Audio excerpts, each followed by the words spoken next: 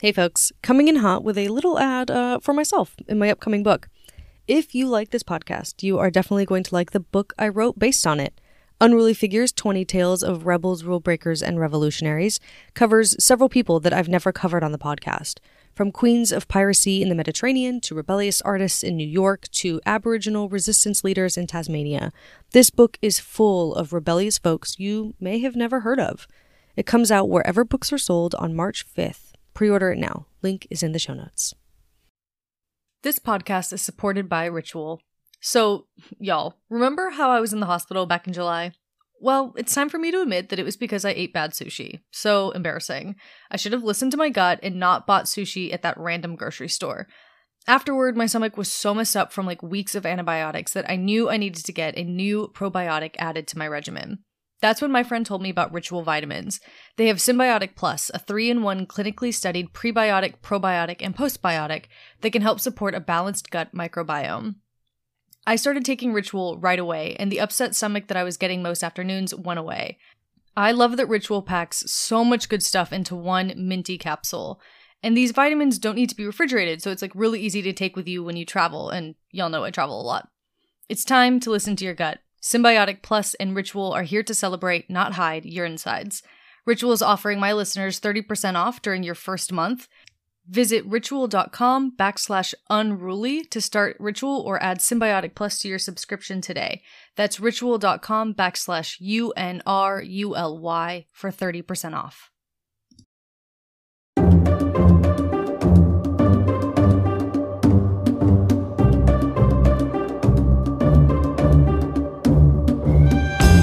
Hey everyone, welcome to Unruly Figures, the podcast that celebrates history's greatest rule breakers. I'm your host, Valerie Clark, and today I'm going to be covering Yasuke, an African man who made his way to Japan and carved out a fascinating life for himself there in the 16th century. But before we jump into Yasuke's life and how he became the first black samurai, I want to give a huge thank you to all the paying subscribers on Substack who make this podcast possible. Y'all are the best, and this podcast wouldn't still be going without you.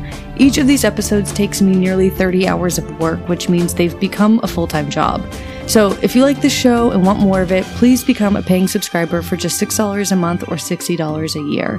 Contributions help ensure that I will be able to continue doing this work. And becoming a paying subscriber will also give you access to exclusive content, merch, and behind-the-scenes updates on the upcoming Unruly Figures book. When you're ready to do that, head over to unrulyfigures.substack.com. Okay, let's hop in. As with many, almost all, of our pre-20th century figures, we don't know much about Yasuke's life before he entered the historical record for his daring deeds.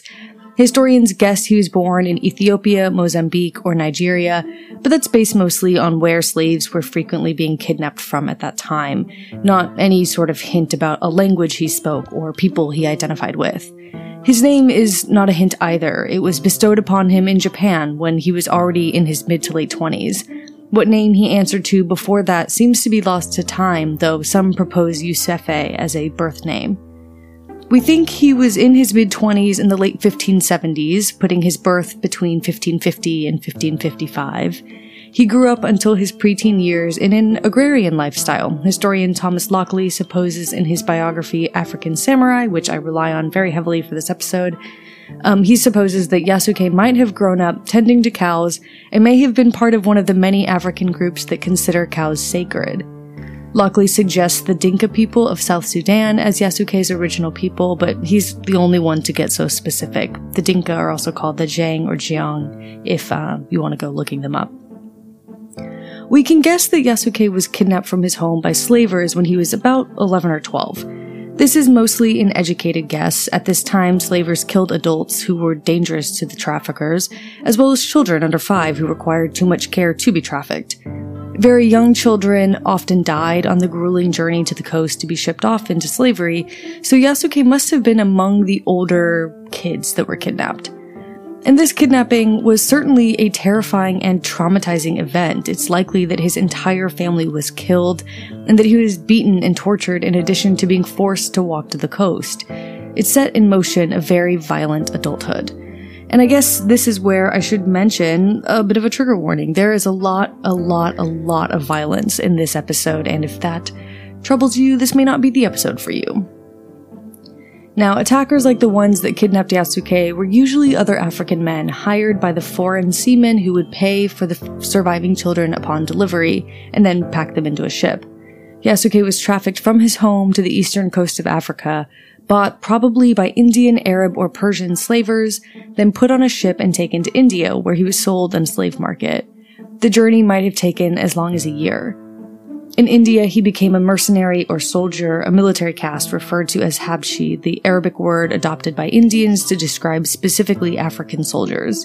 It's estimated that, throughout history, as many as 11 million Africans were trafficked to India, mostly to be used as slave soldiers. Who Yasuke worked for is unknown, though Lockley suggests Ibrahim Hussein Mirza, a Persian lord who had bought 700 African mercenaries to help him defend territory he owned in Gujarat. He would have spent a few years training to use weapons, ride horses, and fight. Enslaved soldiers weren't usually treated as, quote, mere fodder since they were expensive. They were trained, clothed, well-fed, and eventually became effective soldiers. In fact, slavery in Asia at this time was a little different than the chattel slavery we're more familiar with today. Though the beginning, the violence and trafficking are the same, enslaved people often had a chance to buy their freedom or were freed when their enslavers died. They experienced, quote, a degree of freedom and were sometimes, quote, adopted into the owner's family or married to a family member. Some eventually became rich and respected members of their local communities. We think this is probably what happened to Yasuke while he was in India. Lockley proposes in his biography that Yasuke was present for the beginning of a significant battle in Gujarat in January 1573, when Akbar, a Mughal emperor, arrived to consolidate the area into Mughal rule of northern India. Rather than risk complete slaughter, the commander at Surat, Hamzaban, surrendered. What became of Ibrahim Hussein Mirza is unclear, but I'm betting nothing good, since he'd been rebelling against Akbar by holding Gujarat at all. Regardless, Akbar allowed the African soldiers and Portuguese visitors to leave the region freely, but they only had one day. Lockley suggests that Yasuke joined a Portuguese crew as an oarsman and escaped to Goa, the Portuguese stronghold in India. He was a free man now. By the way, I'm saying Lockley proposes or suggests a lot because a lot of his biography of Yasuke is educated guesses, or so it seems to me. There are few good records of enslaved people anywhere, and so we can't be sure of exactly where in India or by whom Yasuke was enslaved. We know for sure that he was trafficked to India and that he became an experienced soldier before meeting his Portuguese employer, who would later take him on to Japan, where he would finally go down in recorded history. But that's all as far as facts go. Everything else has to be educated guesses based on patterns that Lockley must see across this period of history. And getting Yasuke to Goa, is necessary for the next part of this story, because it was there that Yasuke almost certainly met the man whose life he'd guard for the next several years, Alessandro Valignano. But first, Yasuke would spend a few years in Goa probably working with the Portuguese Jesuits. He probably started working as a bodyguard and valet right away, and his job was considered high status among the working classes. Serving a noble churchman would have brought Yasuke, quote, considerable honor and the opportunity for a comfortable living, too. How he met Valignano is unclear, but it was sometime between 1574 and 1578 that Yasuke met this important emissary from Rome. Valignano was a Jesuit missionary traveling to supervise the introduction of Catholicism to Asia. At just 35 years old, Valignano had been appointed visitor to the province of India, a very prestigious appointment, especially for someone so young. In contrast to other Catholic missionaries, Valignano was good at integrating Catholicism with the country's existing cultural norms. For instance, later on in Japan, he converted a traditional Japanese Shinto temple into a Catholic church, rather than destroying it and rebuilding it like most other Jesuits would have. While most other missionaries were hell-bent on destroying quote-unquote heretical monuments, Valignano knew that you catch more flies with honey. This approach later was called adaptationism.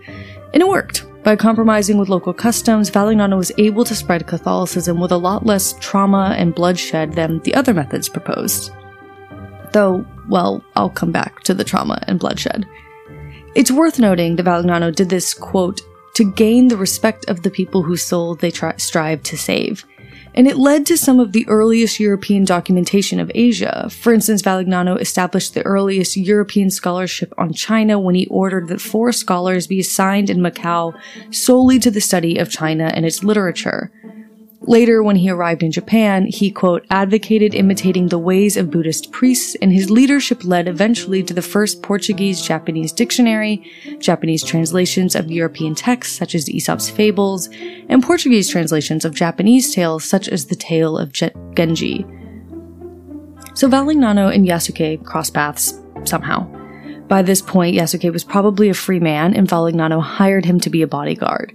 There is a chance that Yasuke was still being sold as a slave and Valignano paid for him and then freed him, but either way, Valignano would not have been walking around with an enslaved bodyguard. Valignano, quote, explicitly disapproved of slavery, and as one of the most important representatives of, all of Christendom in Asia at this time, he could hardly be seen walking around with, quote, an actual symbol of either wealth or slavery, 2 things the Jesuits condemned. Valignano needed Yasuke because he knew he was on his way to Macau and then Japan, where his safety was very much in question. Japan was at the end of 100 years of civil war, but the brutal fighting was far from over, and missionaries weren't allowed to carry weapons themselves, so he needed a bodyguard.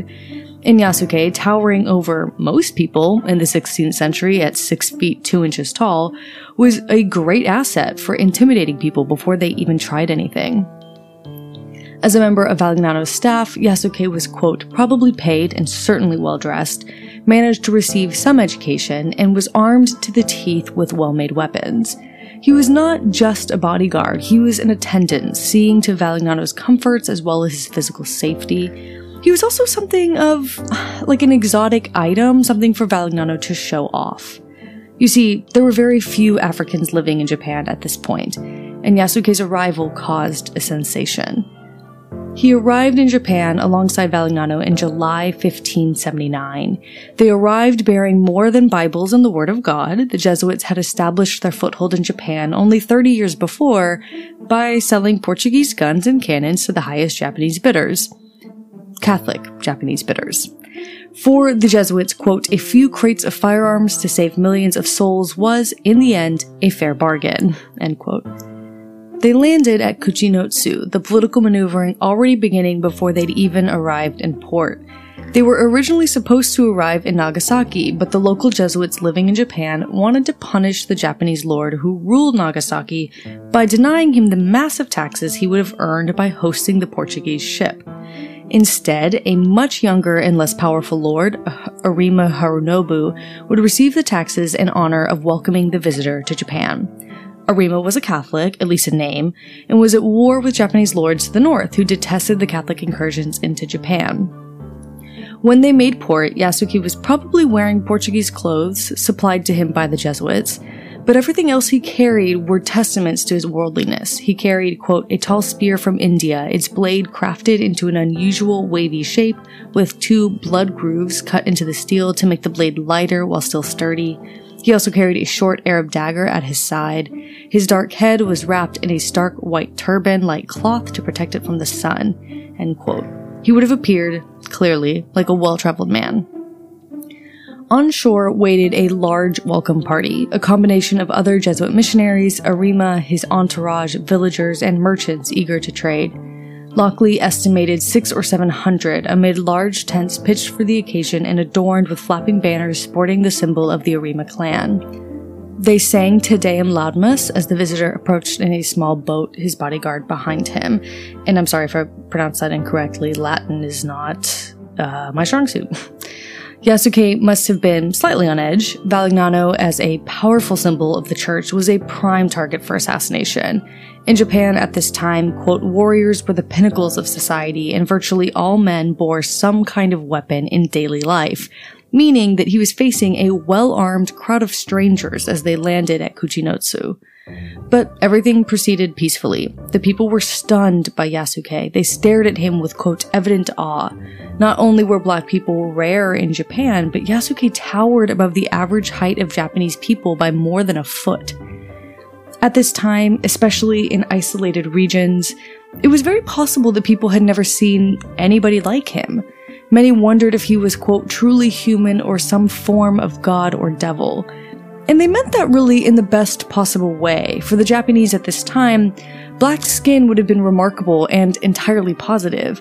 The Buddha was sometimes portrayed as black-skinned. In Daikokuten, a Japanese manifestation of Shiva, the Indian deity of wealth and prosperity, was also usually portrayed with very dark skin.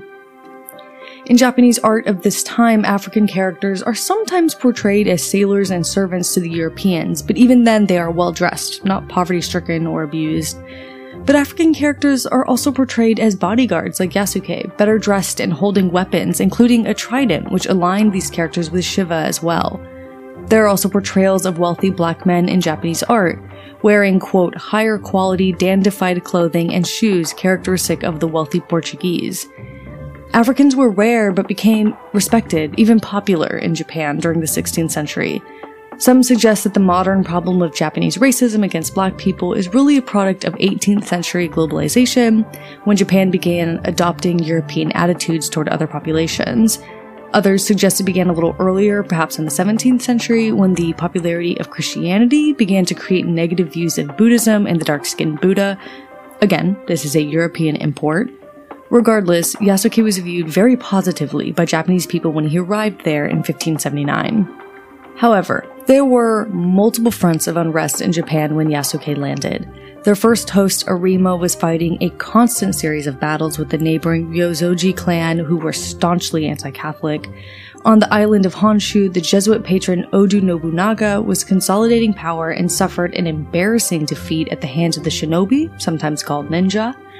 Meanwhile, within the Japanese Catholic converts, which numbered around 100,000 by 1579, many were pushing to be full members of the Jesuits, but their low ranking had been dictated by race alone, so that was also a front of unrest.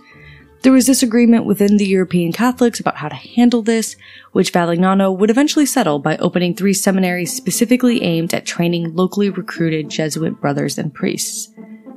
Almost as soon as they landed in Japan, Valignano put his bodyguard to the test. Not content to remain in a somewhat peaceful fishing village, he wanted to go to Arima's castle, which was at that time under siege by Lord Ryozoji.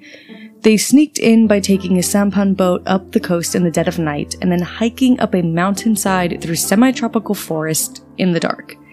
Enemy soldiers almost certainly patrolled the forest, but they reached Hino Castle safely, and the fort was sturdy and defendable. Yasuke stood guard as Arima and Valignano negotiated. Their trade was Arima's eternal soul for cannons, basically. Arima was already nominally a Catholic, but he had a way to go before being truly devout. For instance, he had a mistress that the Jesuits weren't crazy about. His choices were to be monogamous, at least in word, or try to face Lord Ryozoji without Portuguese weapons. Arima chose monogamy, and the bride that the Jesuits had picked out for him. Valignano ordered Arima 2 cannons from Portugal. They weren't explicitly a wedding gift, but it sure feels like it, doesn't it? Yasuke and Valignano remained with Arima for the next 9 months, visiting villages, helping build a Catholic seminary, and shoring up converts.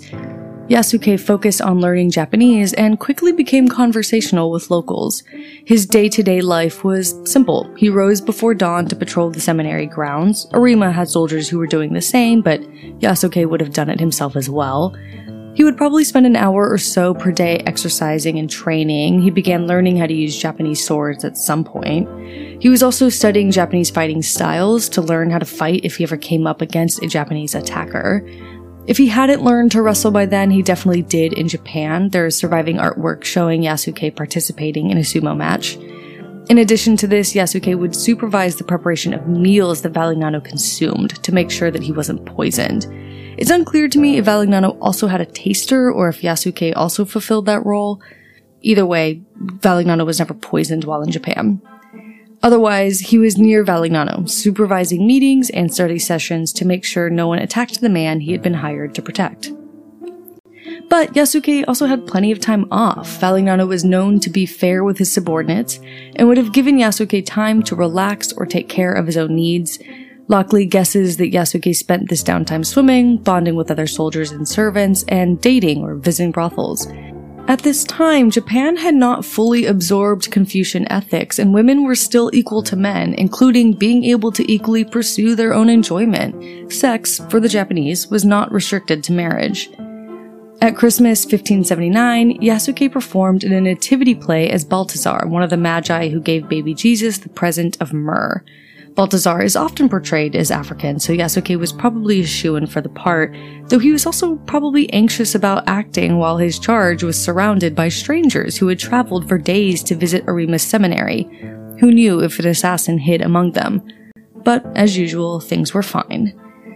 Throughout 1580, Yasuke accompanied Valignano on his many, quote, frenetic trips through the southern island of Kyushu, where he met with Christian lords and visited missionary outposts.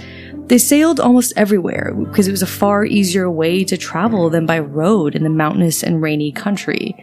Also, they were surrounded on most sides by enemies. Travel by boat was just significantly safer. Now, remember how I said they were originally supposed to land in Nagasaki? They had been rerouted because the Jesuits were angry with the warlord whose territory included the port, Omuro Sumutada. Omura had been, quote, the first high-level Catholic convert in all of Japan, and was, by all accounts, sincere in his Christian faith. But he had allowed his daughter to refuse to marry Arima. Again, women were equal to men, and so she had the choice. But the Jesuits were really upset about it. To make it up to them, he actually offered them Nagasaki, the whole port and the lands around it, free to the Jesuits in perpetuity. Valignano and Yasuke moved to Nagasaki in the spring of 1580. It was officially the first Jesuit-controlled colony in Japan. Valignano immediately began working with engineers, sailors, and local merchants to expand on the existing basic infrastructure and build a defensible and well-armed seaport that would bring glory and riches to Japan and, hopefully, make Japan Catholic. Within a year, the population of Nagasaki doubled. Not just Japanese people, but Chinese, Europeans, Indians, Africans, Christian converts from all over Japan flocked to the port. And in fact, new laws stated that only Catholics could live in Nagasaki. While there, Yasuke's role changed a bit. The port city was relatively safe, so he was assigned to train a new militia, built out of the, quote, ragged collection of refugees and masterless warriors, Ronin, who'd recently embraced the Catholic cause, and arrived in Nagasaki. They remained there only until September 1580. They were finally on their way to Kyoto, where, quote, the most important souls in the Japanese world waited, at least by Valignano's measure.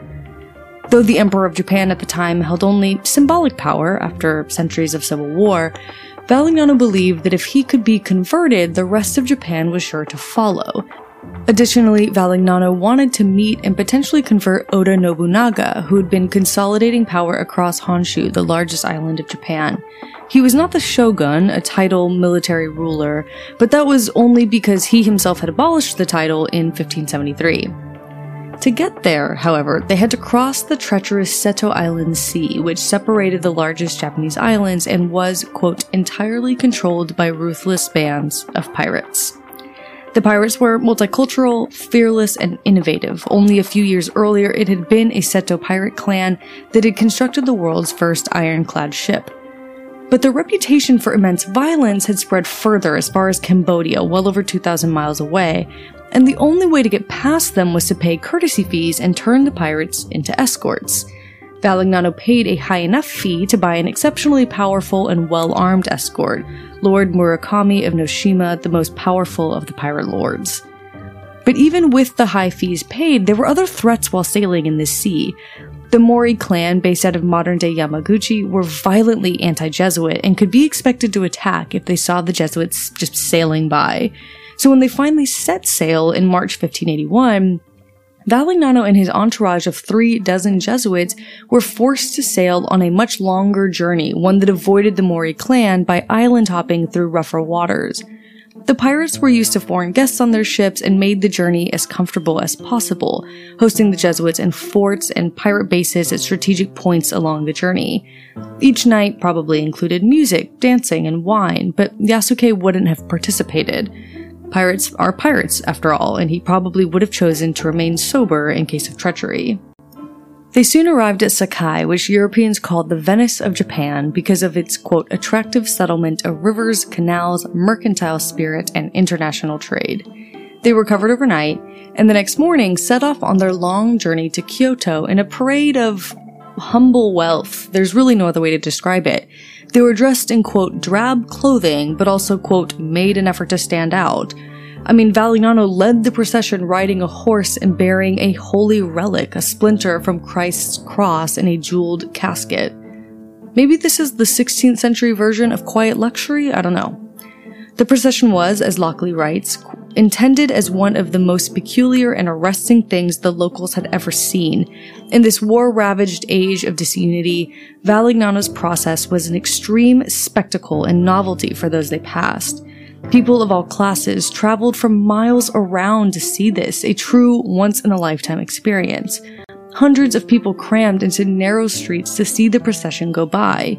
It was a display of Catholic religiosity and splendor as well as humility and faith. Things were going according to plan. Until they weren't.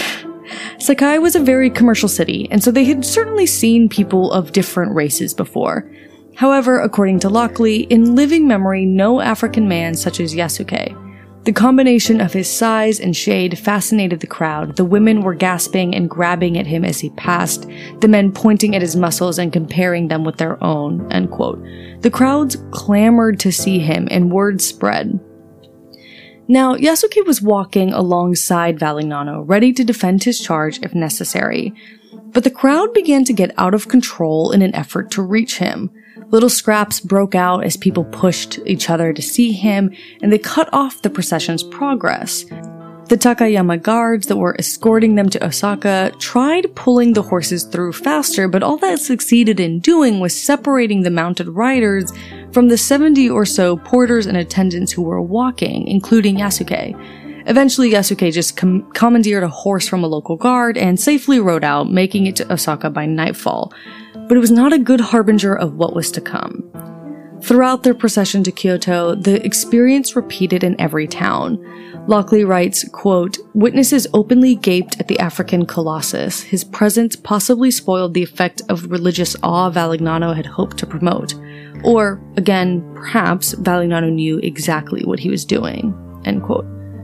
The day before they reached Kyoto, they were summoned to Oda Nobunaga's presence, quote, with all haste. They had expected to have to wait in Kyoto to see the powerful Nobunaga for weeks or even months. To be told to hurry up was a huge honor and boded well for Valignano's goal to get Nobunaga to convert. Or so they thought.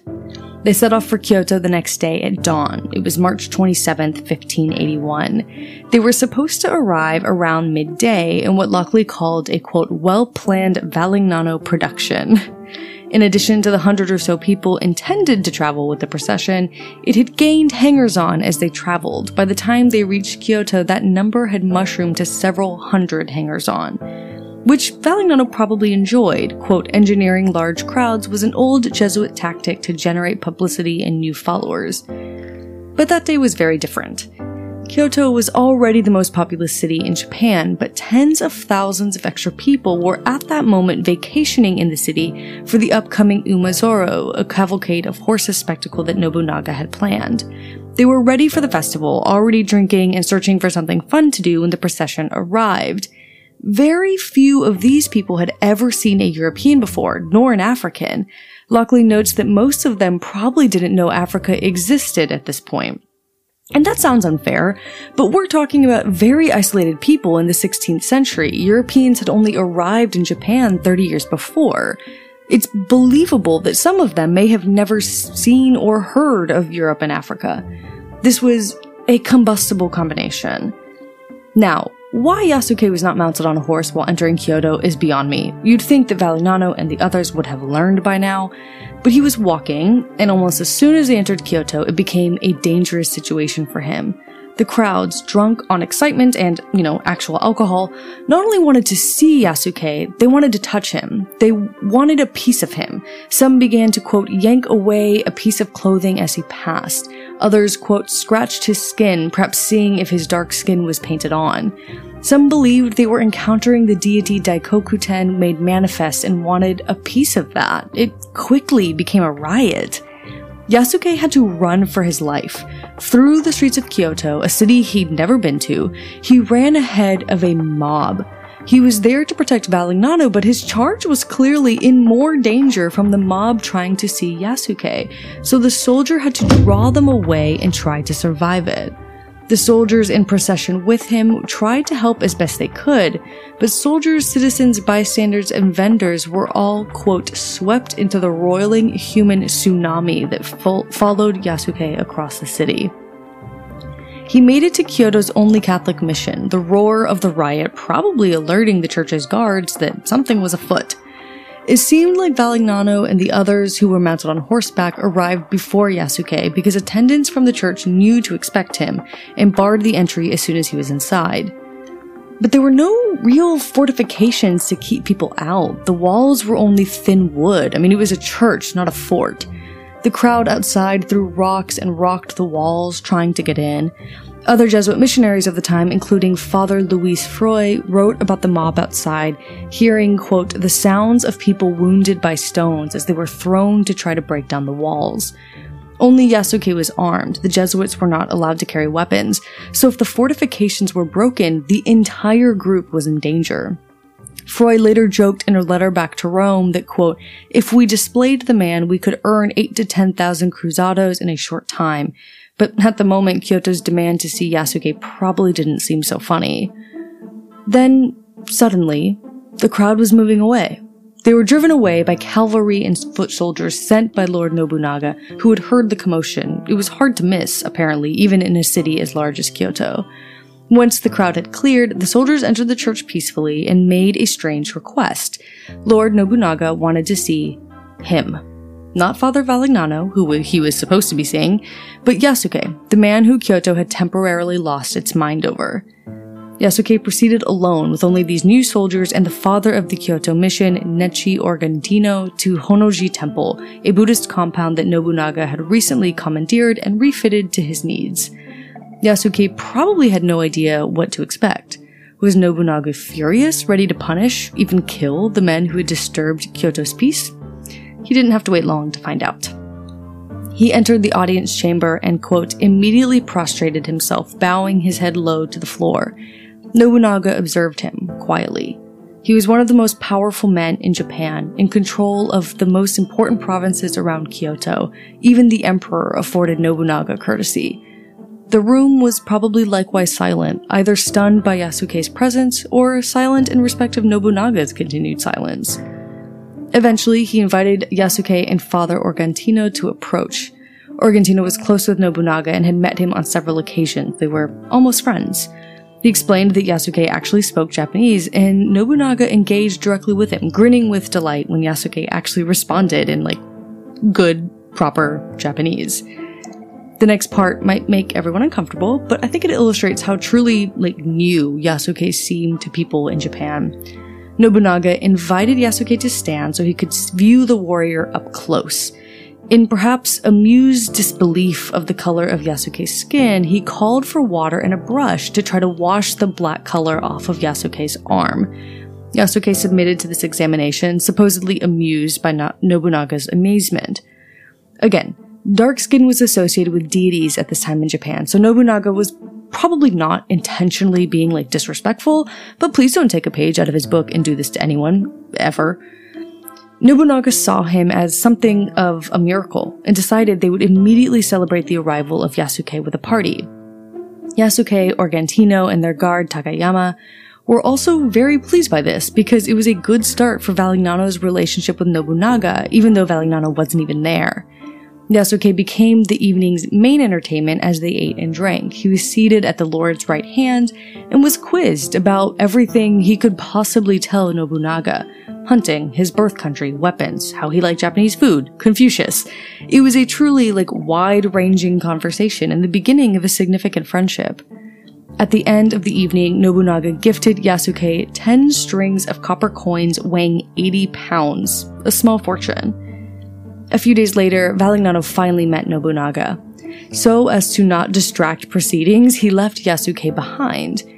but ended up offering Yasuke to Nobunaga. He was planning to return to Goa and from there, Europe, and wouldn't need the services of a bodyguard anymore. But if Nobunaga wanted to hire Yasuke, he could. Nobunaga agreed, apparently delighted.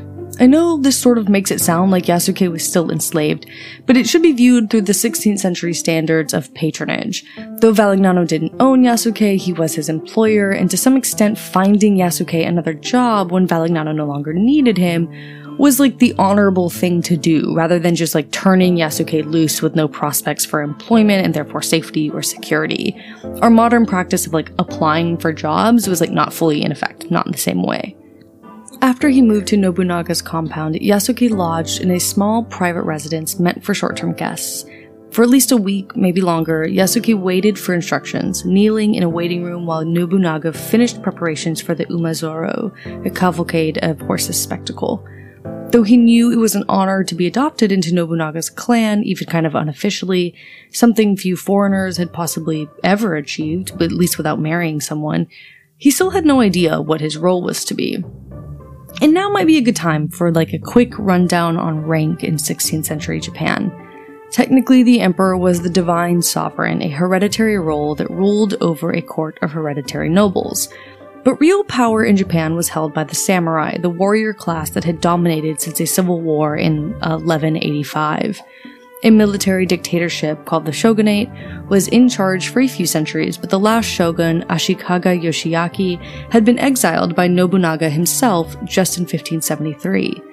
Instead, military warlords called daimyo ruled over regional provinces and were constantly fighting for dominance. Each daimyo had several vassal samurai who he could dole out riches and land to. Many vassal samurai had their own samurai vassals who might have their own warriors reporting to them. And beneath the lowest ranking warrior class were the farmers who rented the land and sold their products of their labor, their income trickling up, basically. If the structure sounds similar to European feudal society, it was.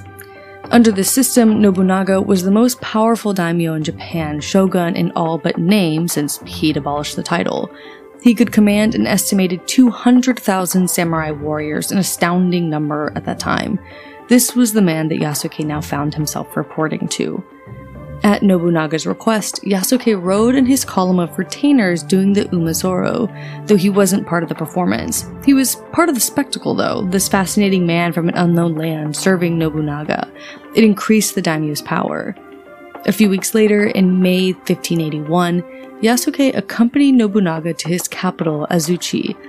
Unlike Valignano, whom Yasuke had always walked alongside, he was invited to ride next to Nobunaga, not as an equal exactly, but as a member of Nobunaga's close circle of pages. They were mostly teenagers, the sons of his highest-ranking samurai, but they represented the future of his realm, so Nobunaga was careful to spend time with them, making sure they were well-trained and loyal to him. Azuchi, it's worth noting, would have seemed incredible to anyone who saw it. His palace basically was an entire mountain with countless roads and buildings just like leading up to the peak where Nobunaga's 7-story donjon stood. The 5 lower floors of that keep were painted black, but the 6th was painted red, and the top floors of the keep was painted with pure gold. It would have reflected the sun so much that it would have looked as if it were the sun, quote, emanating glory over the surrounding world. When they arrived in Azuchi, Yasuke was temporarily housed with the on-duty guards of the fortress, but his fortunes were about to change. His job was similar to his work with Valignano, at least at first. Yasuke was a bodyguard, but even more than that, he was there to, quote, impress, entertain, and intimidate. Nobunaga wanted someone who would, by looking good, make him look good too. When called upon, Yasuke could also entertain, and he was often at Nobunaga's side, telling him of foreign land, other languages, and different styles of warfare. He shared his experiences with his new lord and quickly became a trusted confidant.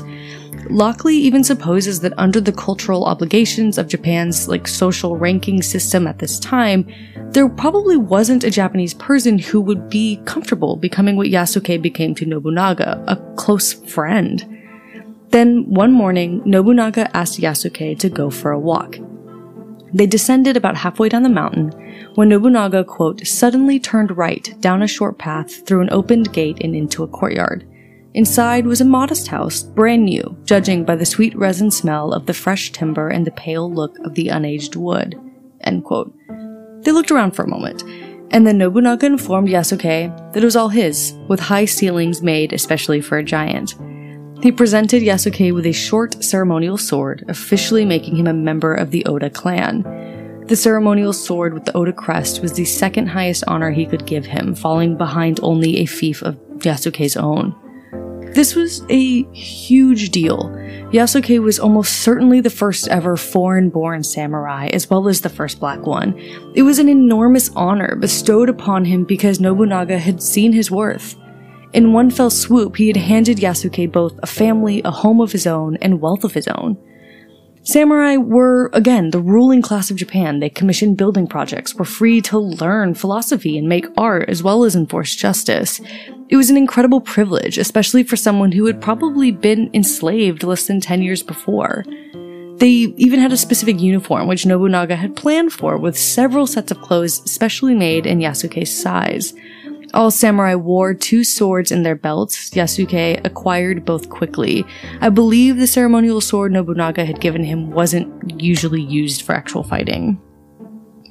Yasuke began training with the other samurai, sparring with them and learning their sword fighting techniques even more intimately than he would have been able to by just watching others fight while working for Valignano.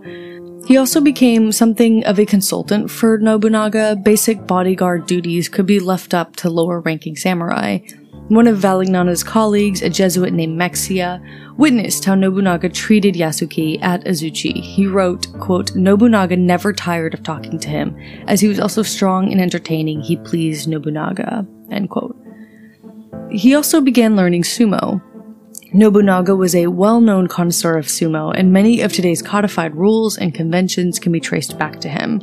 Nobunaga held a sumo tournament sometime in 1581, and partway through he pitted Yasuke against an opponent who was, quote, more than a foot shorter. Of course, everyone knew this particular match was just for fun, since Yasuke had not been appropriately trained yet. For some of them, there would have been, quote, religious symbolism in the dark-skinned giant, who many equated with a semi-divine spirit engaging in the ring with a human foe. His opponent couldn't move him at all. Next, 2 opponents ganged up on him, then 3. It would take the efforts of 4 trained sumo wrestlers working together to force Yasuke out of the ring, much to everyone's delight. A few weeks later, Nobunaga hosted another horse spectacle, this time for the people of Azuchi who hadn't been able to see the one in Kyoto. If it sounds like Nobunaga is throwing a lot of parties, he was. He clearly enjoyed them, but it was also probably a way of pacifying his populace, ensuring that obeying him was in their best interest too. As Lockley points out, the Romans called this practice bread in circuses. Nobunaga might as well have used rice in spectacles as an equivalent phrase. Beyond entertaining Nobunaga and other people, one of Yasuke's main focuses was to train for the battles that were surely upcoming. Nobunaga was the strongest daimyo in Japan, but he wasn't the only one, and he had ambitions of conquering other regions. He did this peacefully through marriage alliances and strategic adoptions, but when that didn't work, he did it with warfare.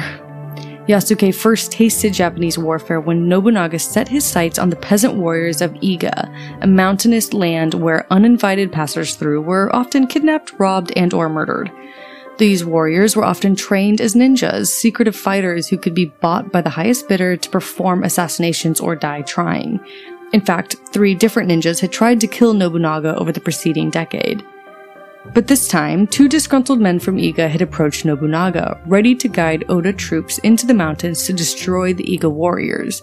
For a price, of course. Nobunaga jumped at the offer, sending 50,000 warriors to Iga, though he and Yasuke stayed behind at Azuchi. It was an overwhelming force. The entire population of Iga at the time numbered 10,000, a nod, perhaps, to how fierce and clever the Iga troops were. In early November 1581, Nobunaga and Yasuke traveled to Iga with reinforcements. By the time they got there, the battle was seemingly over. Defenses collapsed, and the region was, quote, engulfed in flame. Bodies remained in the snow, too many dead to bury. But as they inspected the vestiges of the attack, it turned out that the famous ninjas had one last sneak attack planned.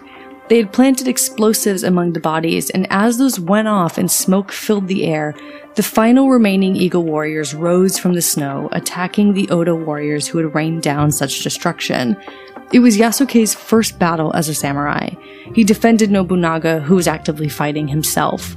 The Oda warriors won handily, but it had been a deadly and terrifying last stand. They were back in Azuchi for the New Year celebrations. As 1581 became 1582, Yasuke stood in attendance to Nobunaga while his lords approached him to pay their respects. The festivities lasted 2 full weeks with processions and horse shows and bonfires. On March 28, 1582, Yasuke departed Azuchi Castle at Nobunaga's side on the way to their next battle, this time against the nearby Takeda clan. He possibly rode with or near other generals of Nobunaga's military, including Suda Nobutsumi, Takayama Ukon, and Akechi Mitsuhide. It had been only a year since Yasuke had been transferred into Nobunaga's service, and his life was clearly hugely changed. The battles went well for Nobunaga and the Oda clan, and soon the severed heads of the former Takeda lord, as well as his son, were brought before Nobunaga for an important ritual observed through samurai history. Victors would share a drink with the head of their dead enemy to, quote, pay last respects to a worthy foe. Victors would pray for their dead foe, speaking to the head and honoring it. But Nobunaga did not do that. He taunted both the severed heads of his fallen enemies, gloating over his victory, even reportedly slapping them around. This would have made Nobunaga's entourage deeply uncomfortable. It was, quote, a terrible breach of protocol, and Lockley guesses that they probably found it disgraceful and wished they weren't there. I get it. I also wish this hadn't happened nearly 500 years ago, and I don't even know anyone involved. I cannot imagine how uncomfortable it would be to witness this today, even without samurai cultural norms to dictate what should be done in this situation. Nevertheless, the campaign pushed forward, chasing Takeda samurai fugitives, taking down the whole power structure of the Takeda clan so it could be replaced with the Oda clan's powerful figures. Nobunaga would eventually assign his own trusted samurai fiefs from this region. Yasuke might have wondered if he'd be assigned one someday. If Nobunaga promoted Yasuke this way, he would be the first African ever given Japanese land to be responsible for Japanese lives. A fief implied permanence and responsibility, something no other European or African had ever wanted or needed in Japan. It would be an enormous honor to Yasuke. It would mean wealth and position, yeah, but also playing politics, marrying someone highborn, and having heirs with something to gain or lose. Despite his questionable behavior in victory, Nobunaga was considered a beloved ruler by even his lowest-ranking citizens. He immediately lowered the taxes farmers in the newly conquered lands paid, set down new laws for punishing criminals, and committed money to rebuilding and improving local infrastructure. He might have gotten rid of enemies with swords and fire, but Nobunaga made allies with money, respect, and rule of law. They returned to Azuchi soon after, Nobunaga's generals with them. It was only early spring. Nobunaga had conquered 2 major regions in a matter of months. He decided, naturally, that he needed a holiday and decided on a trip to Mount Fuji. The mountain is a holy shrine in the Shinto religion, and Nobunaga had never been able to go. But he was under the protection of his main ally, Tokugawa Ieyasu, so he decided it was finally time. Nobunaga's procession to Fuji was grand in the extreme. Grand doesn't even cover it, it feels like. It was a luxurious pilgrimage, to use Lockley's words, which Ieyasu ensured by building new bridges and clearing new roads to make his passage more comfortable. They stopped daily to see historical sites or beautiful vistas, and at each site Ieyasu constructed a whole new tea house so that, quote, Nobunaga might contemplate the surroundings with refreshment and in suitable comfort, and his host could impress with his tea implements collection, end quote. He provided for every member of Nobunaga's enormous entourage as well, because, quote, respecting Nobunaga's troops showed reverence to their commander. Hundreds of huts were constructed for Nobunaga's soldiers each day. Meanwhile, I can't get the LA government to fix the pothole that's been on my street for a year. Where is Ieyasu when you need him? Unfortunately, the tea houses were too small for Yasuke to fit into. They'd been designed with Japanese proportions in mind, and the average height of Japanese people at this time hovered at just around 5 feet. Ieyasu probably apologized profusely, but I guess the houses were fit together like pre-made houses today and couldn't be altered by the next day's stop. They returned to Azuchi in May 1582, having enjoyed a truly lavish vacation. Little did any of them know their time together was coming to an end. A few weeks later, on June 20th, Yasuke set out for Kyoto at Nobunaga's side, just 30 soldiers traveling with him. They were on their way to a castle that was being besieged by Nobunaga's general Hideyoshi. He'd gone so far as to use a few thousand laborers to quickly reroute an entire river, turning the castle into an island. This incredible feat of engineering earned Hideyoshi his own place in history books, but it also meant that he needed reinforcements because his men were exhausted. They arrived in Kyoto the same night, June 20th, and they stayed at Honnoji Temple, the Buddhist campus where Yasuke had first met Nobunaga. They were planning to go on to the castle the next day, but Nobunaga had sent word to his general Akechi Mitsuhide to travel straight to Hideyoshi's aid with his own force of 13,000 warriors. Up to this moment, there was seemingly no hint that Mitsuhide had had enough of Nobunaga, his swagger, his power, and his dishonorable behavior. Just months before, Nobunaga had humiliated Mitsuhide in front of his entire household. Years before that, Nobunaga had betrayed Mitsuhide's mother, getting her killed in a convoluted exchange of pride and prisoners. But Nobunaga hadn't noticed the growing discontent of his general. And now Mitsuhide had prayed to the gods for guidance, and the gods had told him to kill Nobunaga. On June 18, 1582, Mitsuhide had joined 8 gentlemen poets at a shrine in Kameyama for a renga session, a form of collaborative poetry where multiple poets added new stanzas to a poem in turn. For centuries, renga were employed as like a performance prayer dedicated to a deity to grant victory in battle. Mitsuhide began with the first stanza, which was peppered with homonyms and double entendres. One translation of it could read, quote, "The time is now, the 5th month, when the rain falls." Innocuous, right? Well, it could also be translated as, "It is the 5th month, now Toki shall reign over the lands under heaven." Toki was Mitsuhide's ancestral clan name, so this is clearly a bit of a threat. While Nobunaga entertained Kyoto nobles, including the emperor, with a reduced security team, Mitsuhide's forces marched through the night of June 20th, arriving in Kyoto just before dawn on June 21st, 1582. They surrounded the temple and stormed it just as the sun rose. The men inside slept, and since Kyoto had been a peaceful city for more than 10 years, ever since Nobunaga had taken over, there was only a small number of guards or police awake. They were easily killed without alerting their targets. At this time of Japanese warfare, it was customary to use a conch shell to signal the start of a battle. It was probably this very sound that woke Nobunaga and his 30 pages up. The enemy was already inside the compound, surrounding the quarters where they slept. It was 30 samurai against 13,000. I think you know where this is going. The 30 put up a decent fight. Yasuke, Nobunaga, and his favorite Mori Ranmaru fought valiantly, killing perhaps dozens of their attackers. But when it became clear that this battle could not be won, that the other soldiers they'd brought with them were already dead, they retreated into a back room of the temple where Nobunaga performed seppuku, the ritualized suicide that some samurai performed rather than be caught. As Nobunaga stabbed into his own torso, Ranmaru probably cut off his head to lessen the agony of it. Lockley proposes that after Ranmaru cut off Nobunaga's head, he requested that Yasuke do the same for him. Before dying, Nobunaga probably instructed Yasuke to take his head and sword to his son Nobutada, who lived just a block away. If either or both were captured by Mitsuhide, and by then they had probably figured out that it was Mitsuhide who had betrayed them, they would become powerful symbols for him to capture Nobunaga's territory and thousands of samurai vassals. So Yasuke wrapped up both heads with whatever cloth he had, took both swords, and ran to Nijo Palace next door.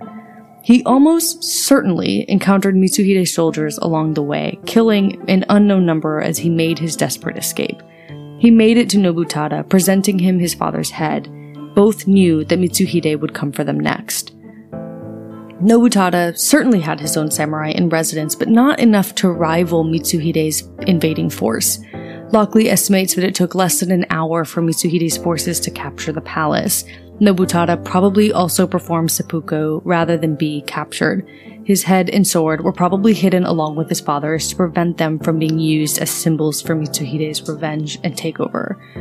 The the battle was over within just a few hours of sunrise. Yasuke, amazingly, was left alive. He didn't defeat all 13,000 men, they just forced him to the Kyoto Jesuit temple, giving him back to the Portuguese men who had brought him to Japan. He remained at the temple at least until the fall, healing from the numerous wounds he surely sustained that night. Mitsuhide, it should be said, reigned over Nobunaga's lands for a mere 13 days. His betrayal was too great, Nobunaga too well loved. He was chased down and killed in a swamp by a farmer or thief, his family name ruined. Hideyoshi, the general who had rerouted the river to create the castle island, took over, continuing Nobunaga's unification of Japan. Lockley is pretty sure that Yasuke participated in at least one more battle in Japan for the young Lord Arima he'd met when he first arrived. The cannons that Valignano had ordered as wedding presents all those years ago had finally arrived. Yasuke, familiar with the armament, probably taught Arima's forces how to use them. In May 1584, he probably helped Arima's men defeat the Ryozoji after years of stalemates and sieges.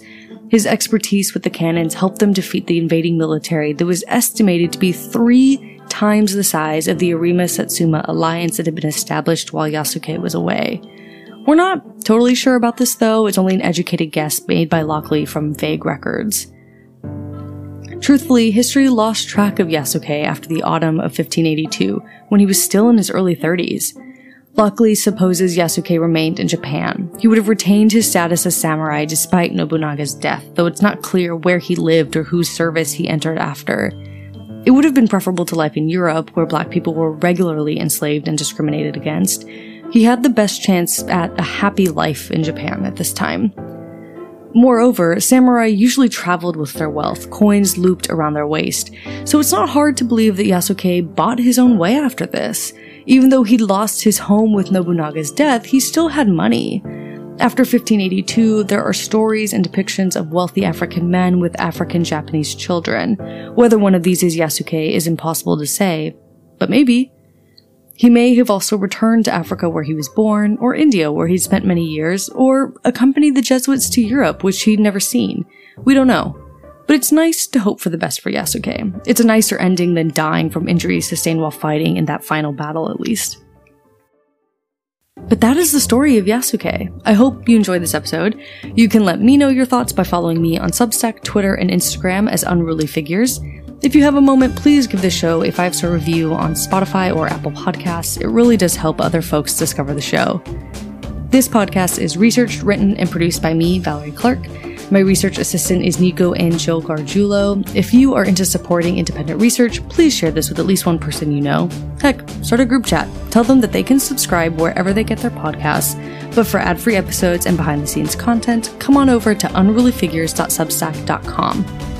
If you'd like to get in touch, send me an email at hello@unrulyfigurespodcast.com. If you'd like to send us something, you can send it to P.O. Box 27162, Los Angeles, California, 90027. Until next time, stay unruly.